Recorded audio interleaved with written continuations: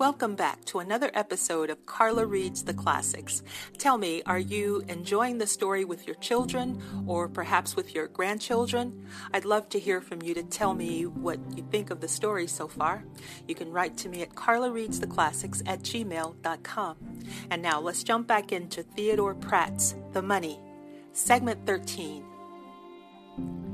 "It's this," he said. "Remember how, when we went to his funeral, and Paul asked the funeral home man if Mr. Wesley was going to have a headstone at his grave, and the man said there wasn't enough money for that?" They remembered.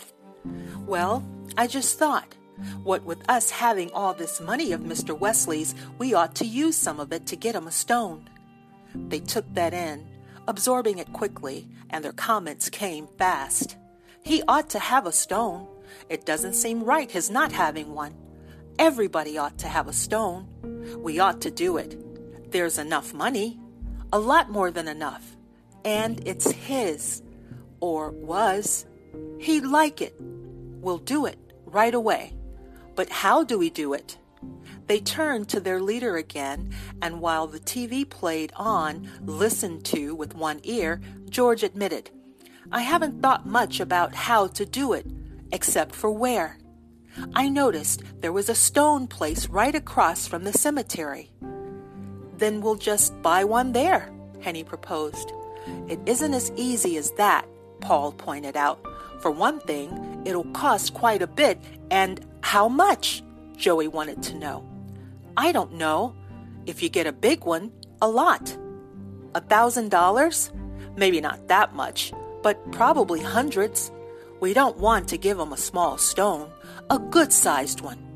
What I meant," Paul went on, "was if we do this, it might cause some talk and we'd be found out." For a moment the fear rose in them that the worthy project would be too dangerous. "It's risky. We better not do it. We don't want to be found out. We might lose all the money. We'd better drop the whole thing." "Knock it off." They turned in surprise to look at George. He told them, "I let you go on like that, but now listen. While you were yakking, I decided there's two ways to do it.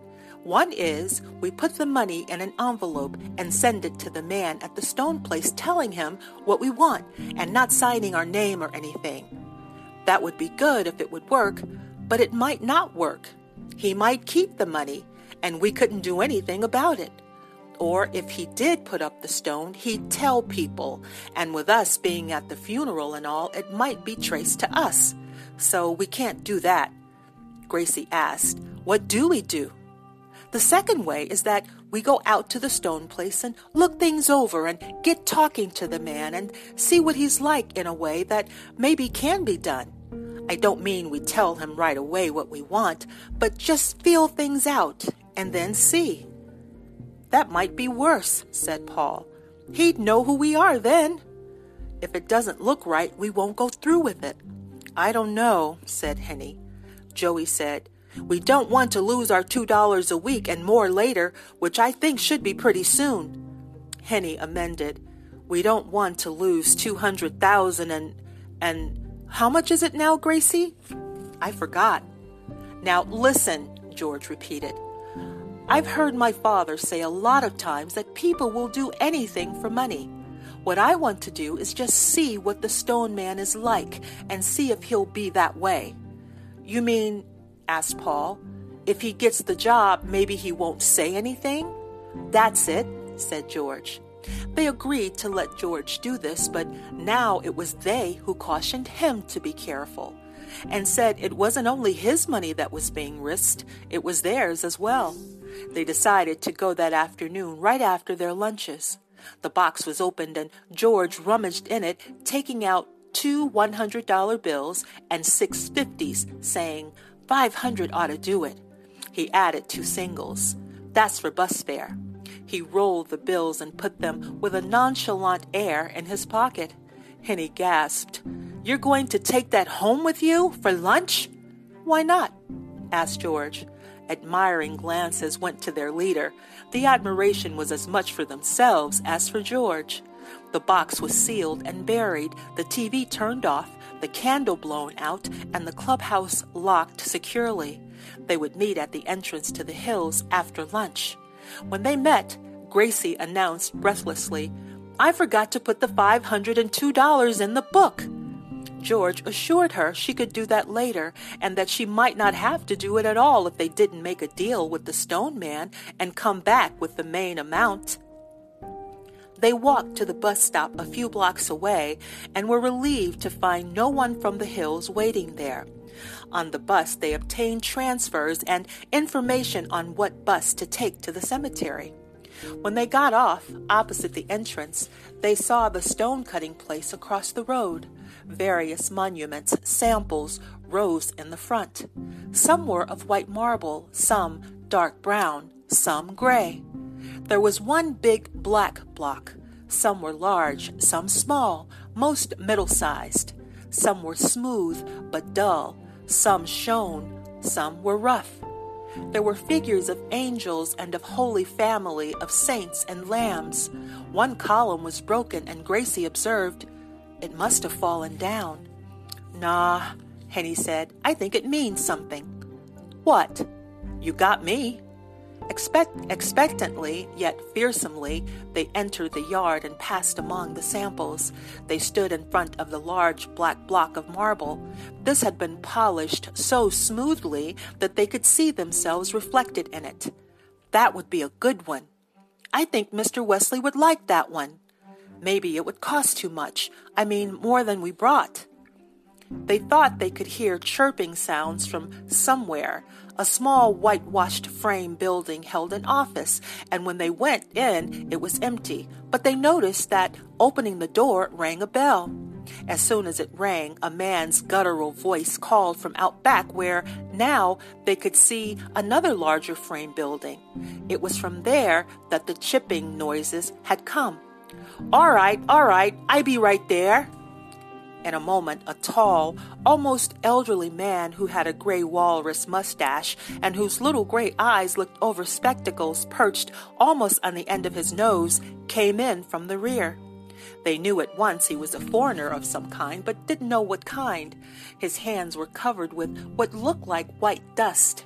He stopped, stock still, when he saw the five of them, and he greeted them. Well, look at the people we got here." His accent was odd. "Where did you come from?" "From the bus," George answered. "From the bus," he says. "I ask a foolish question and I get a foolish answer."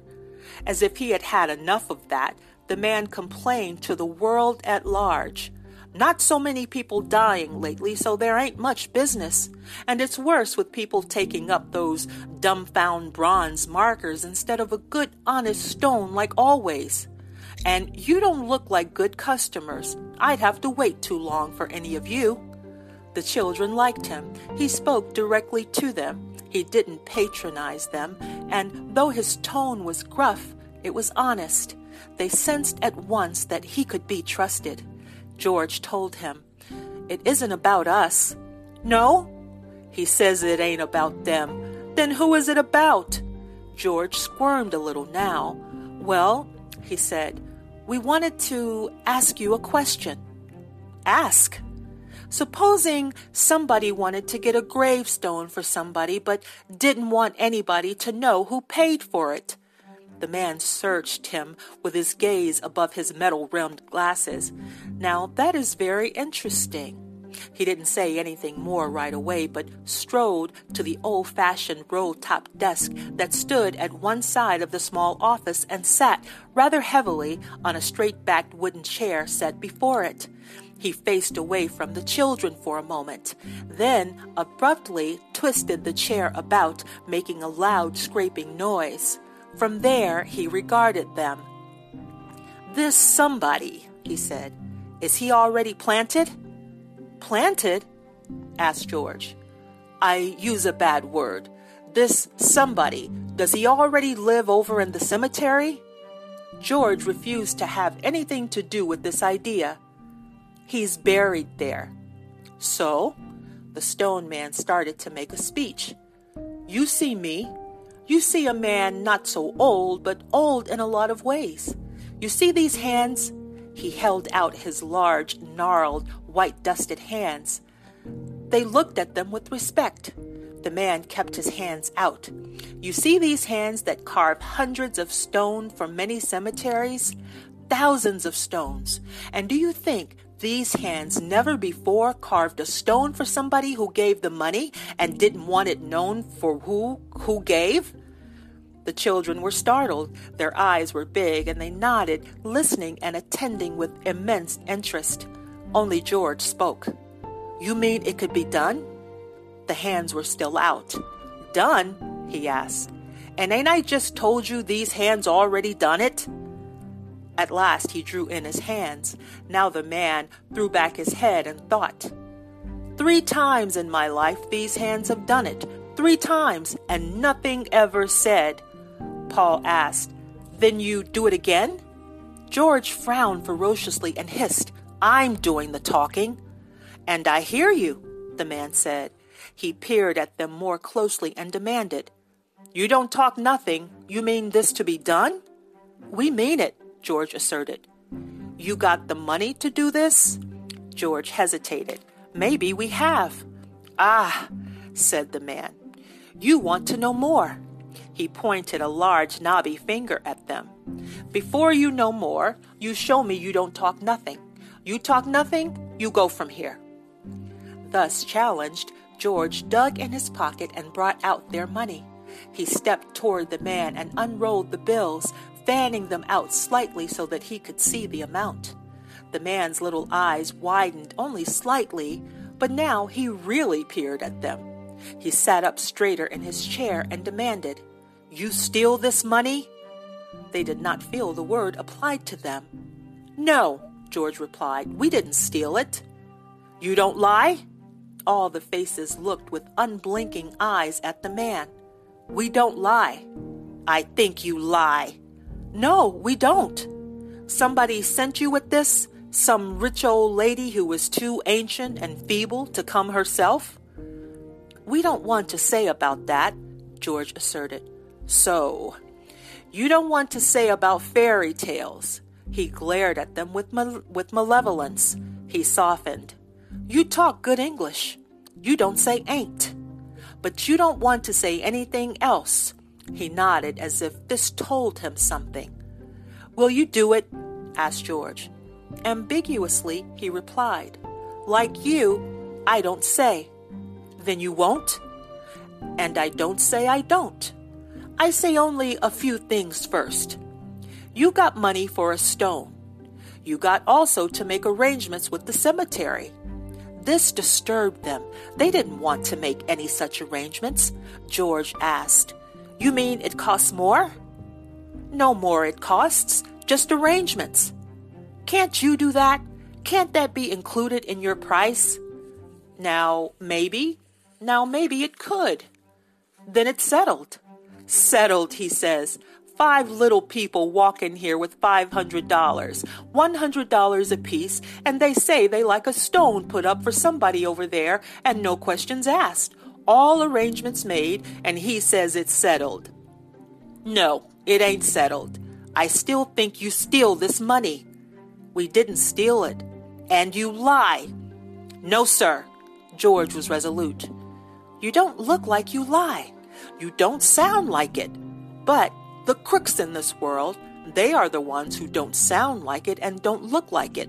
So you lie. No, sir. Cross our hearts, hope to die. We don't lie. And after you lie and I do this thing, after I put the name in the stone and it can't be used for somebody more, I get arrested and the money is taken from me. No, sir. Nobody will do anything like that. We just don't want us to be known. And if I ask you why? Stubbornly, George told him, We don't want to say. Say. He don't want to say. I say I don't. He leaned forward, and his look at them was now piercing. I ask myself, does somebody who is a thief come and pay for a stone and not want to be known?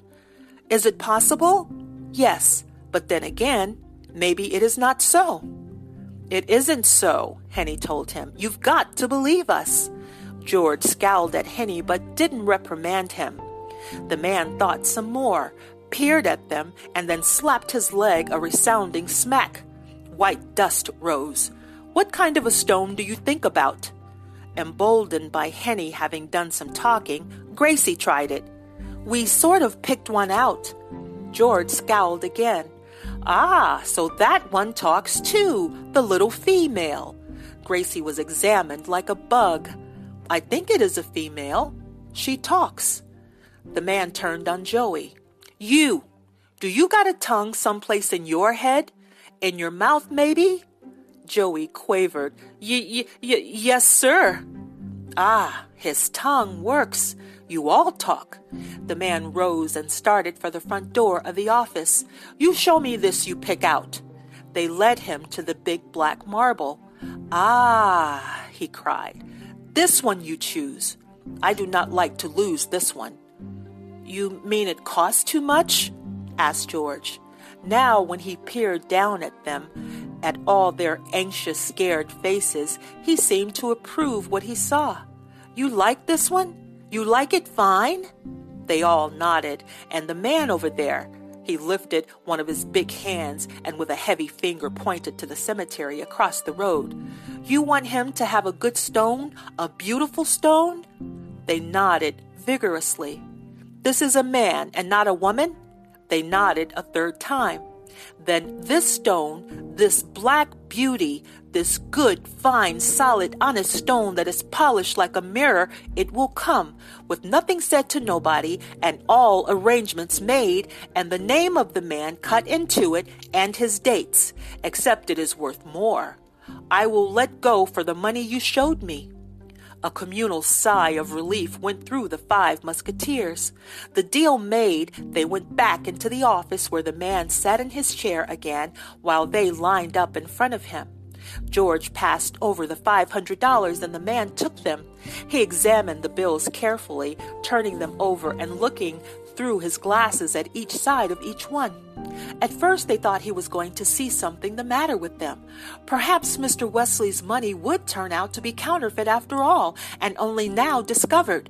But finally he said, "I do crazy things in my old age." He glared at them. "I don't tell nobody you do this, and you don't tell nobody I do." George assured him, "We won't say anything." "And you still don't say who you are and why you do this?" All George would say was, "There's no harm in it." The man waved the bills high in the air and held them there as if out of their reach. "You don't think of one thing. Now your money is in my hand, but maybe I don't carve the stone and place it." They smiled at him and shook their heads. "You think this is funny?" They smiled wider and shook their heads farther from side to side. "Maybe I don't do it," he warned. They laughed at him now. Angrily, he demanded, "How do you know I do or don't?" They sobered and told him, "We know. We don't even have to come to see it later, but we will." Ah, the bills were lowered. The man swung about to look at the calendar on his desk. "Now, today it is June 29. You come back July 29 to look, and it will be there." "But where will it be?" They gave him Mr. Wesley's full name and wrote it down and asked about the dates to be cut into the stone. All they knew was that Mr. Wesley was 77 years old when he died that year. The man said, "I figure it. I put on the dates." He stood up and informed them, "I am crazy." For no reason they understood, then or afterward, the children, one by one, led by George, went up to him and shook his hand.